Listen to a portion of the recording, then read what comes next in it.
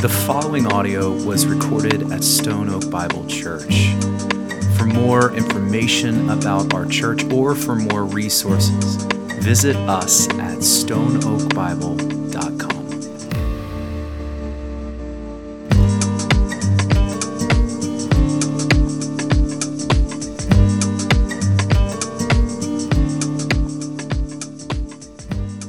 This morning, I really feel like He's got something for us this morning. And listen, as we set this up, Jesus is everything. Jesus is everything. Scripture says that He is the author or founder and perfecter of our faith. What that means is that without Jesus, we have nothing, but because of Jesus, we have everything. And that Jesus is absolutely everything. We talked about this already this morning, but the Son of God who came for us, the Son of God who lived His life here on earth, gave His life, crucified, rose from the dead. Our faith rests on this, rests on Him. With Him, He is everything. And so over the next couple weeks, what we're going to try to do together collectively as a church is to focus our eyes to Him.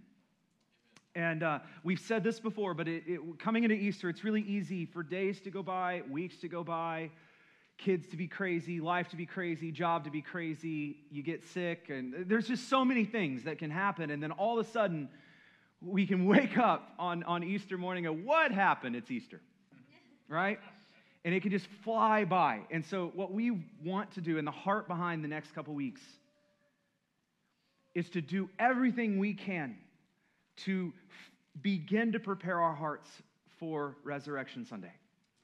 And what that means is we are just going to look at Jesus each and every week. Hopefully that's not something new or novel that we do here at Stone Oak. But what that means is we are going to prepare our hearts for Resurrection Sunday. And so with that, I want to invite you, if you have your Bibles, to open with me to Hebrews chapter 1. Hebrews chapter 1. Open with me, scroll with me there. Listen, this morning we're going to focus on three words, and the three words are this: Jesus is better. Those are our three words. We're going to look at the ways in this text that we see Jesus is better. That the one who came is better than the human alternatives, who at their very best just pointed to and foreshadowed Him. But that Jesus is better. Listen, as we get into this, I want us to think about something to kind of prepare our time. If we were to pick this up, and especially in the Old Testament, if we were to look through the Old Testament, we would see it's a diverse book. There's poetry in it. There's history in it. There's stories. There's narratives. There's prophetic sermons in it. I mean, it's very diverse. But in all of it, the Old Testament points us to our God, Yahweh, points us to Him. And throughout all of it, the Old Testament shows us this great plan of redemption that is moving forward through history. And the Old Testament just points to redemption and restoration in and through Christ, who loves us. And so we see this building up through the Old Testament. And in the Old Testament, I want to pull something out as we get to Hebrews, because I think it'll help us. God gave His people three types of people. Three gifts to His people that God historically has given His people. First of all, we're going to look at the first one. By the grace of God alone. Like, we can sometimes take this for granted, I think, but by the grace of God, God chose to speak to His people. He didn't have to do this. He did not have to reveal Himself to His people, but by His grace, He did, and He gave His people the prophets. So if you look in the Old Testament, you see one of the kinds of people that God gifts His church or His people with are the prophets. And they're His chosen mouthpieces to deliver His word to His people. So we see, throughout the Old Testament, Moses, Daniel, Isaiah, Jeremiah, Ezekiel, Amos, Joel, Micah, You can go on and on. All of these were the prophets given to the people to speak God's message to them. And so the definition I have up here is the people chosen by God to deliver the word of God to the people of God. That's the first type of person that God gives his people. It's not the only one, though. We move to another kind of person, and that is that by the grace of God, again, he doesn't have to do this, he chooses to forgive his people of sin. And he chooses to show his sinful people. How many know that God did not choose us or choose anyone because of how great we are? You read the Old Testament, we realize, not that, right? We realize that God is gracious and he forgives and he shows up his people a way to walk in that. And as he does that, he not only gives his people the prophets, but church, he calls the priests. He calls the priests, the ones who would intercede on behalf of the sins of the people, who would handle the sacrifices, lead the people in worship, and would go to God on behalf of the messy, sinful people. He gives his people the priests. In the beginning, right at the beginning, we see whereas Moses was the one who went up on the holy hill and spoke to the people, right? The word of God, the mouthpiece of the people. We also see that right along with Moses, Aaron, who God chose and called the priest to intercede on behalf of the sinful people. Prophets were the ones who were chosen to deliver the word of God to the people of God. Well, the priests were the ones chosen by God to intercede on behalf of a sinful people before our holy and perfect and righteous God. Again, I want to say this again. He did not have to do this. He did not have to do this, but by his grace he did. He provided a way for them to walk with him, for him to be their God, and for them to be his people. He provided a way. But it wasn't just the prophets, and it was not just the priests. There was a third type that God gives his people. As we read this, we see that God also gives them the kings. The kings. The people cried out, God, we want a king. They kind of whined to him about this in the Old Testament. And God graciously gives them a king. It was nothing like they were expecting, let me tell you.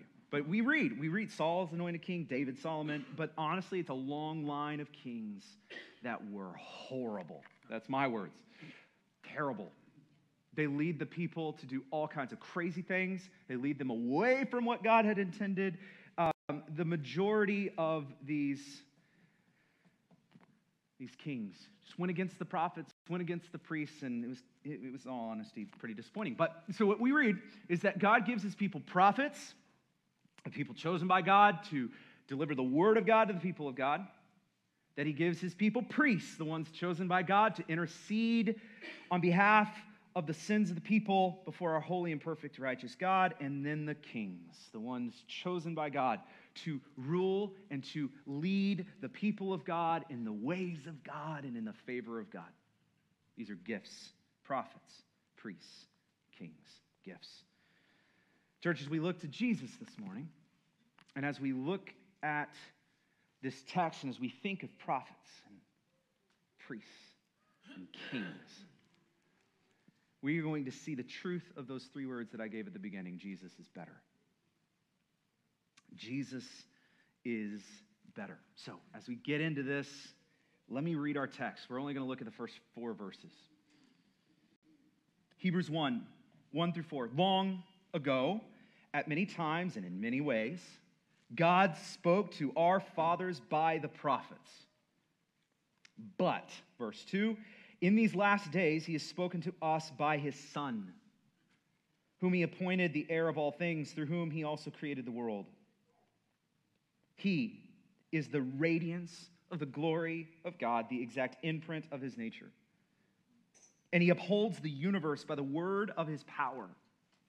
After making purification for sins, he sat down, the right hand of the majesty on high, having become so much superior to angels as the name he has inherited is more excellent than theirs. Would you pray with me? God, thank you for your word. Thank you for Christ, the one who is better. This morning, will you help us to see Jesus, to respond to the gospel together? And we pray this in the name of Jesus. Amen. Amen. All right, so in light of the Old Testament, what we've already walked through this morning, let's look at what our text tells us about Jesus. We read in the first two verses, long ago, at many times, many ways, he spoke to our fathers by the prophets. So long ago, at many times, many ways, Hebrews, the writer of Hebrews is pointing us back to the Old Testament and the Old Testament stories. And most specifically, he's pointing us back to the prophets. The prophets. Remember, prophets were chosen by God to deliver the word of God to the people of God. And over the centuries, over generations, throughout human history, God spoke to his people by these prophets, by these men, these prophets that he would speak through. But here in our text, there is a but. Verse 2, but in these last days, our text says he has spoken to us by his Son. Church, in the last days, Hebrews says, God speaks through his Son through Jesus. And so the way you can think about this is in the Old Testament, the people were given the word of God with a lowercase w. And our text now contrasts that with today, where the people of God are given the word of God with an uppercase W. I don't know why I did this, because they're the same, but you get what I'm saying. I'm squirrel. In the Old Testament, the people of God were given the prophets to deliver the word of God. Today, we are given the word of God, capital W, meaning the Son of God. And I want to since I already distracted us with my W's, there is a side little tangent I want to take very quickly. This is why, church, we are not looking to add to this. Have you ever wondered that? Have you ever wondered, should we be, why is it these books only? And why aren't we looking for any, modern day Jeremiahs to add to this? Will that ever happen? If you've ever wondered that. Jesus came, lived, died, and rose, and in these last days, he became the final prophet. He speaks through the Son. This is one of those texts that remind us that Jesus is the better prophet, the final word. In the Old Testament, we're given the word through the prophets. Today, given the word through the Son. And today, it reminds me of John 1. You don't need to turn there, but if you remember John 1, it says, in the beginning was the Word was with God, the Word was God. He was in the beginning with God. All things were made through him. Without him was not anything made that was made. It's a lot of words there, but follow with me. In him was life, and the life was the light of men. The light shines in the darkness, and the darkness has not overcome it. And then listen to verse 14. This is the Word, capital W, became flesh, dwelt among us, and we have seen his glory. Remember that. We're coming back to that. We have seen his glory. Glory is the only Son from the Father, full of grace and truth. Verse 16, for from his fullness we have all received grace upon grace. Take this in. We're coming back to this one. For the law was given through Moses. Grace and truth came through Jesus Christ. No one has ever seen God. The only God who is at the Father's side has made him known. So take this in. Prophets were the ones, remember, chosen by God to deliver the word of God to the people of God. In church, Jesus is the better prophet. Jesus is the word of God, dwelling with the people of God. Jesus is the better prophet. And I want you to contrast something with me. Again, you don't have to be turning everywhere if you want to. You can, by all means. But I just want you to think about something. Contrast this with me.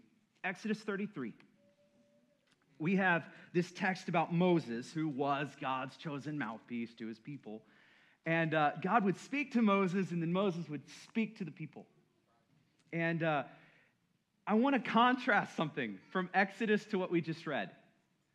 In Exodus 33, verse 18, Moses pleads with God. He says, please, God, show me your glory. And he asks, would you let me see your face? Is what Moses is asking God. And God says, I will make all my goodness pass before you. I will proclaim before you my name, Yahweh. And I will be gracious to whom I will be gracious. I will show mercy on whom I will show mercy. But, he says, verse 20, you cannot see my face. For man shall not see me and live. I want you to live, Moses. Can't see me and live. So the Lord says, there's a place by me where you shall stand on a rock, and while my glory passes by, I will put you in a cleft of the rock, and I will cover you with my hand until I pass by, and then I will take away my hand, and you're going to see my back. But my face shall not be seen. So church, hearing this, Moses, God's chosen prophet, cannot take in the full glory of God, cannot do it, and live. Cannot do it. So he has to look at his back, not his face, his back. Church, contrast this with me. We just read this. Contrast with me again. The Word became flesh and dwelt among us. And what happened? We have seen his glory. What an amazing contrast. We have seen his glory. From the fullness, from all of his fullness, we've received grace upon grace. No one, verse 18 says, no one's ever seen God. The only God who is at the Father's side has made him known. Jesus, church, is the better prophet, the Word, capital W, of God. The Word became flesh, revelation of God to us. When we see him, we see God. When we see him, we see God. This is why in our text today, in verse 3, says he is the radiance of the glory of God and the exact imprint of his nature. When we see him, we see God. He is the full-blown glory of God, the exact imprint of his nature. He is God, the Son of God, the Word of God, the better prophet, the better Moses. This is why in Hebrews 3, says Jesus has been counted worthy of more glory than Moses. That's what Hebrews 3:3 says. What does that mean? Jesus is better. Jesus is the better prophet. And I got to ask the question, why does it matter? Why does any of this matter? I mean, it's a cool contrast, but why does it matter? It matters, church, because without the Word of God, without God speaking, we have nothing. And because this speaks to one of the deepest longings of our human heart. One of the deepest longings of our heart is to hear God, to touch him, to experience, however you phrase this, the divine, to know him, to see him. We long for something bigger than ourselves. We long for this. We search for it in different ways, yes, but this is a longing of our heart, and we search after it. You've probably sensed this. I hope you have sensed this in yourself. This longing for truth, for something of transcendent value, answers to all of the deep questions that are bigger than you. Longing for that. We search for answers in so many places.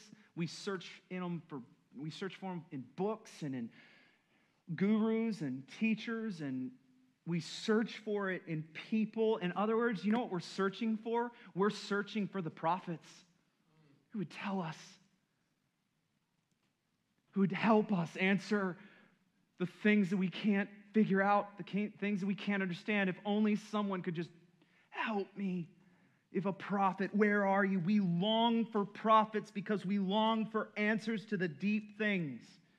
We long for someone to speak to us on behalf of something bigger. We long for the prophets, and it is right in that longing that I get the great privilege of saying the better prophet is here. That Jesus is the better prophet, the fullness of God's word, the way, the truth, and the life, and that in him, all of those deep longings, deep questions, it's not that you're going to know everything, you're just going to know him who knows everything. He's the better prophet. The fullness of God's glory. We crave to hear the voice of God, to hear from God, and praise God. By the grace of God, he's chosen to speak to us. And ultimately and finally, that word, that revelation, is spoken through Jesus. In him, we have the word of God and the living word of God. In him, we have, when Jesus stepped into creation, I need you to hear me, he stepped into creation to speak to creation. He's the better prophet. And not only that, I do have one more thing before we move. Look with me at verse 3 again. He says the radiance. Let me find my place. Yes, after he talks about the radiance of the glory of God, the exact imprint of his nature, upholding the universe. What does it say? It says, after making purifications for sin, he sat down. I want to hone in on something. After making purifications for sin, listen, church, that's priest language. That, church, is priest language. In the Old Testament, it was the priests who made sacrifices for purification of the sins of the people. That's priests. That's priest work. All the way back, beginning in Leviticus 9, with Moses and Aaron. Again, don't have to go here. I'm going to have you going all over the place. You can make notes of this. But in Leviticus 9, God sets the stage for this. And Moses calls Aaron and says, prepare the bull for the sin offering, the ram without a blemish, offer them before the Lord. Say to the people, bring your offerings. Call the lamb, he says in verse 3, without blemish, to sacrifice before the Lord in verse 4. And why do all that? Because he says, for today the Lord will appear to you. And then as the people come near, verse 7 of Leviticus 9 says, Moses says to Aaron, draw near to the altar and offer your sin offering. Offer your burnt offering. Make atonement for yourself and for the people, Aaron. And bring the offering of the people and make atonement for them as the Lord has commanded. Church, that's the work of a priest. This was setting up that role, the priestly duties for the first time. And what was the work? It was to make purification for sins. And in this, church, we see this so beautifully in our text, that Jesus is the better priest. We read in a little bit later in Hebrews that since then we have a great high priest who has passed through the heavens, Jesus, the Son of God. Let us then hold fast to our confession. Jesus being called the great high priest, the greatest high priest. For we don't have a high priest who is unable to sympathize with us in our weaknesses. Remember this? But one who in every respect has been tempted as we are. And then he says, yet without sin. And then just contrast that. Like I just read that Moses says, hey, Aaron, I need you to go grab the bull. I need you to go grab the ram. Make offering for who? For yourself and for the people. And here, not Jesus. Jesus is the perfect priest, the priest with no sin, yet with no sin. The one without sin. And so because of that, because of Jesus, the better priest, we read in Hebrews 4:16, let us then draw near with confidence to the throne of grace, that we will receive mercy and grace to help us in our time of need. That's priest language. It continues, the very next verse.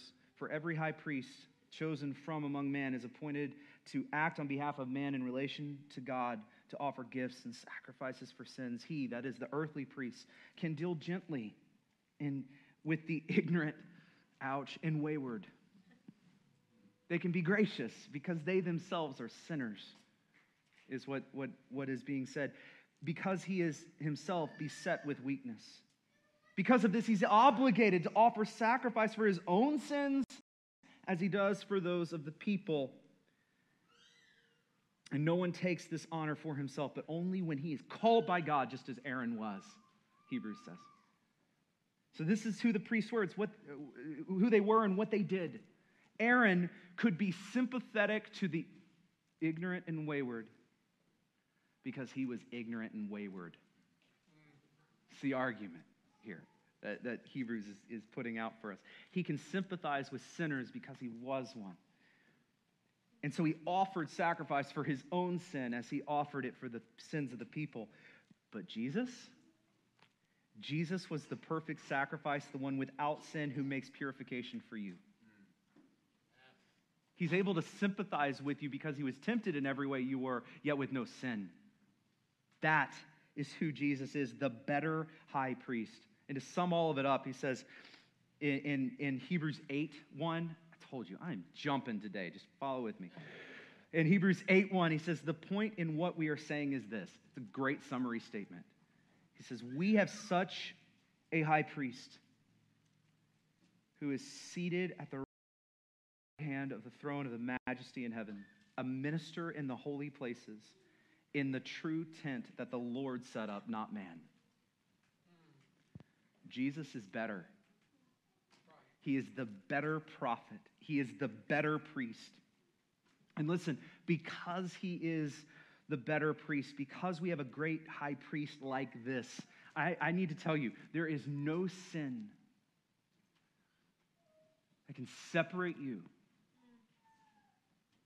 from the love of God through Jesus Christ our Lord.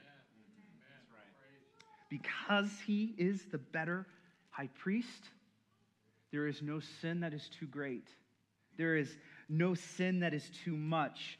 I can say with confidence, because of this, that you have not outsinned the work of your great high priest. It is good news. It's good news for me. There is forgiveness of sin in Jesus. And with that, not only are we forgiven, do we receive forgiveness through him, but as Hebrews says, he is sympathetic to us as we are ignorant and wayward. He is sympathetic with us. He is compassionate with us as we struggle, so that we can be confident that we will receive grace and mercy to help us in our time of need. That is our great high priest. We could say so much more about this. In fact, spoiler, we're going to go into a little bit more detail next week on this, but there's one more thing before I move on here. And I just don't think we can afford to miss this. If you remember in our text, it says, after making purifications for our sin, he sat down. After. That means after. After is a word that tells me the work is done. The work is done, and after it was done, he sits down. After making purification, that means it is done, it is finished. When he said it was finished, he meant it. Yep, that's right. Amen. He makes purification, and after he sits down. So Jesus dies on the cross, takes our sin and shame on his shoulder, takes all of it, breathes his last, and as he says, it is finished, church. It was. The work was done. His priestly sacrifice was done. Old Testament priests, they would offer sacrifices after sacrifices. They would offer them today and then tomorrow because people just kept on sinning. It's not like that with our Savior. Jesus' sacrifice was once and for all for his people.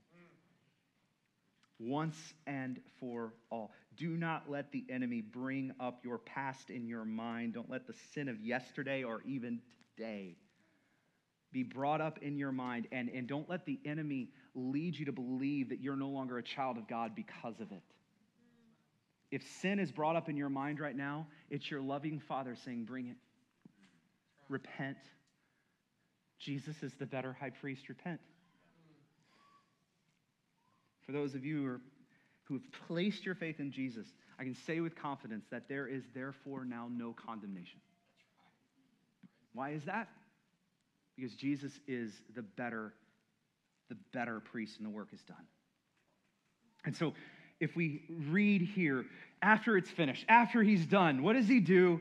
Well, he sat down, our text says, at the right hand of the majesty on high, in verse 4, having become as much superior to the angels as the name he has inherited is more excellent than theirs. Listen, church, that right there, that is king language. That's kingly language. This brings us, church, from the prophet to the priest and now from the priest to the king. See, after he does his work, we read in our text that he sits down. I love that. He sits down, and he doesn't just sit down on a random chair, the couch next to him. This language here is kingly language here. After Jesus finishes his work, where does he sit? He sits at the right hand. That is a position of power and authority. At the right hand of what? Of majesty. That is kingly power and authority. Majesty of what? On high. That is superior authority and power. That's throne language, church. As we look at this, if you were to look through the Old Testament, I referenced this before, but you would see kings coming and going, generation after generation. And the kings were at their best imperfect, at their very best, and completely incompetent, boneheaded heathens at their worst. That's who the kings were. Even King David, who was one of our best, a man after God's own heart, most faithful to the Lord and to the throne. Listen, David was but a foreshadow of the one who was coming. That's what David was. He was a foreshadowing of the one who was coming, who was not going to just reign for a time period, but would reign forever. In fact, I know we're coming into Easter and not Christmas. I get that. But if you remember that classic Christmas text where the angel appears to Mary, you read it in Luke 1:30. The angel comes to her and says, "Don't be afraid, Mary. Don't be afraid, for you have found favor with God. And behold, you're going to conceive in your womb and bear a son, and you shall call his name Jesus, and he will be great, and be called the Son of the Most High." And then what does the angel say? It says, "And the Lord will give to him the throne of his father David, and he will reign over the house of Jacob forever, and his kingdom will know no end." That's right. The angel says, "Mary, don't fear, because your son, the one in your womb, is the better king. He's the better king, the Son of God, the Son of David, the true, eternal, never-ending king." Listen, we should never forget this or lose sight of this. Yes, Jesus is our Savior. Yes, Jesus is gracious and he is forgiving. Yes, he is the Word of God, the better prophet to us. Yes, he is our great high priest, Emmanuel. But church, we should never, ever, ever forget Jesus is king. That's right. The better king, the one who is reigning, the one in charge and in power. And I would argue that this one is the easiest one for us today to see why this matters so much. What I mean by this is I think often we think we know better. We think we know better for our lives and our families, sometimes even in our churches. We think we know better for our communities. In fact, we have seen so many people who think they know better, who hold positions of power. If we look around today, we are given a painful reminder in our world today of the impact of bad actors in positions of power and the havoc that it wreaks. Under the authority, just call it out, of Putin in Russia, our world has been turned upside down. We see destruction, we see loss of property and pain and poverty. We see a world on edge and a loss of peace and a loss of stability. We even see crazy high gas prices. This is insane. We see the world being turned upside down because of bad leadership. To use the language of bad king. We see what evil and bad leadership looks like. And I have to tell you, I get to tell you that Jesus is not like that. I get to tell you that under Jesus, our King, we flourish. Human life flourishes. Under his kingdom, there is peace, shalom. He is the better king. There's this old saying from Lord Acton. You probably know what I'm about to say. Power tends to corrupt. Absolute power corrupts absolutely. You know that saying? That quote is absolutely true for all fallen and sinful humans, but it is not true for our King, Jesus. He is the only one for whom that is not a true statement. The only one that this quote just can't apply because he is absolutely the better king. Absolutely the better king. And under his rule and his reign, we flourish because he is better. And here's what we know and what we believe as Christians. We believe that Jesus now reigns as king. We believe that. We believe he is sovereign over all things. Nothing catches him off guard. No king is over him. We believe that today. We believe he reigns in our hearts over his church, over creation. We believe that. But we also believe that one day his kingdom, the word that theologians have used for centuries, will be consummated, which means that it will be made perfect, complete, and finalized.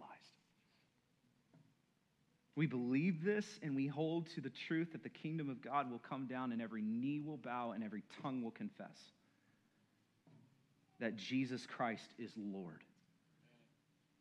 And that one day, as Scripture says, that there will be no more pain, there will be no more sickness, no war, no sin, no evil kings. One day all of that will be done, and everything will be as it should be. Take a breath. Shalom. Can you imagine that? That is our hope, because Jesus is a better king than any earthly king, even the good ones that we see in front of us today. Jesus is the better king. And today, by the way, we're ambassadors to that kingdom. We tell people of that one day when the kingdom is today and it's forever. As the angel said to Mary, of his kingdom there will be no end. We're ambassadors of that kingdom. Amen. Let's just take this in. Let's take this in. As we've said, the prophets were the ones chosen by God to deliver the word of God to the people of God. Church, Jesus is better. Jesus is the better prophet, the word of God, the eternal word, the Emmanuel, God with us, the better prophet.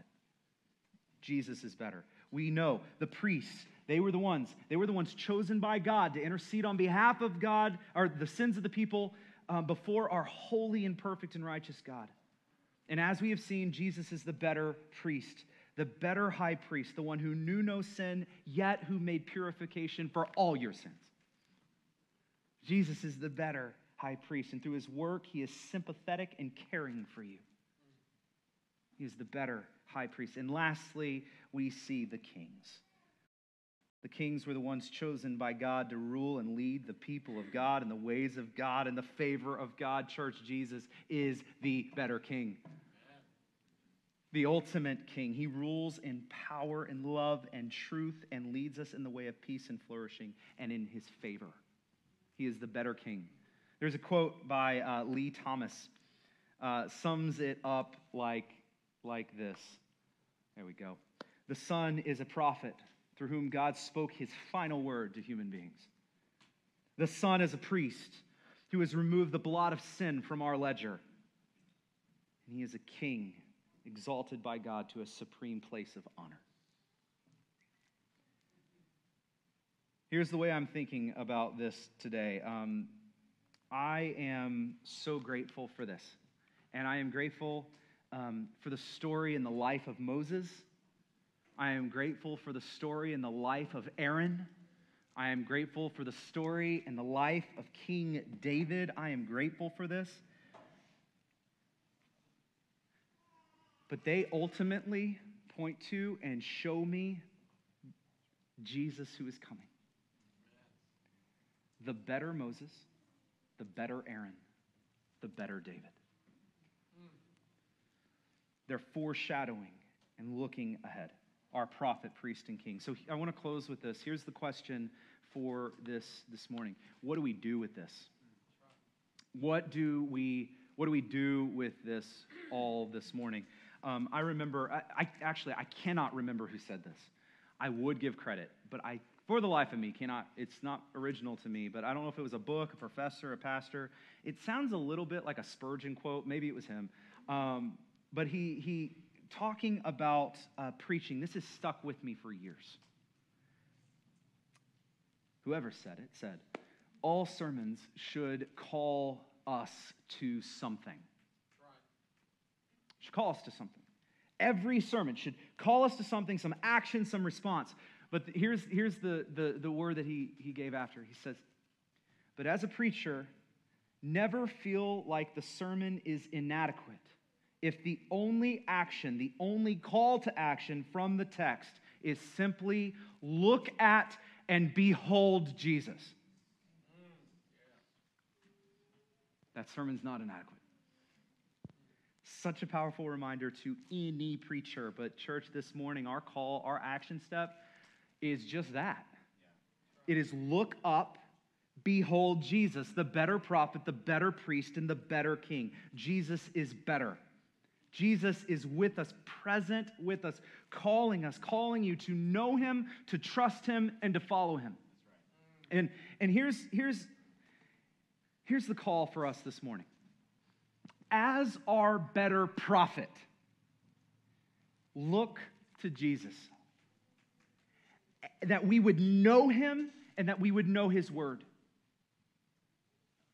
As the better priest, church, look to Jesus, that we would trust him and that we would trust his work. And as our better king, church, look to Jesus, that we would follow him and follow his rule.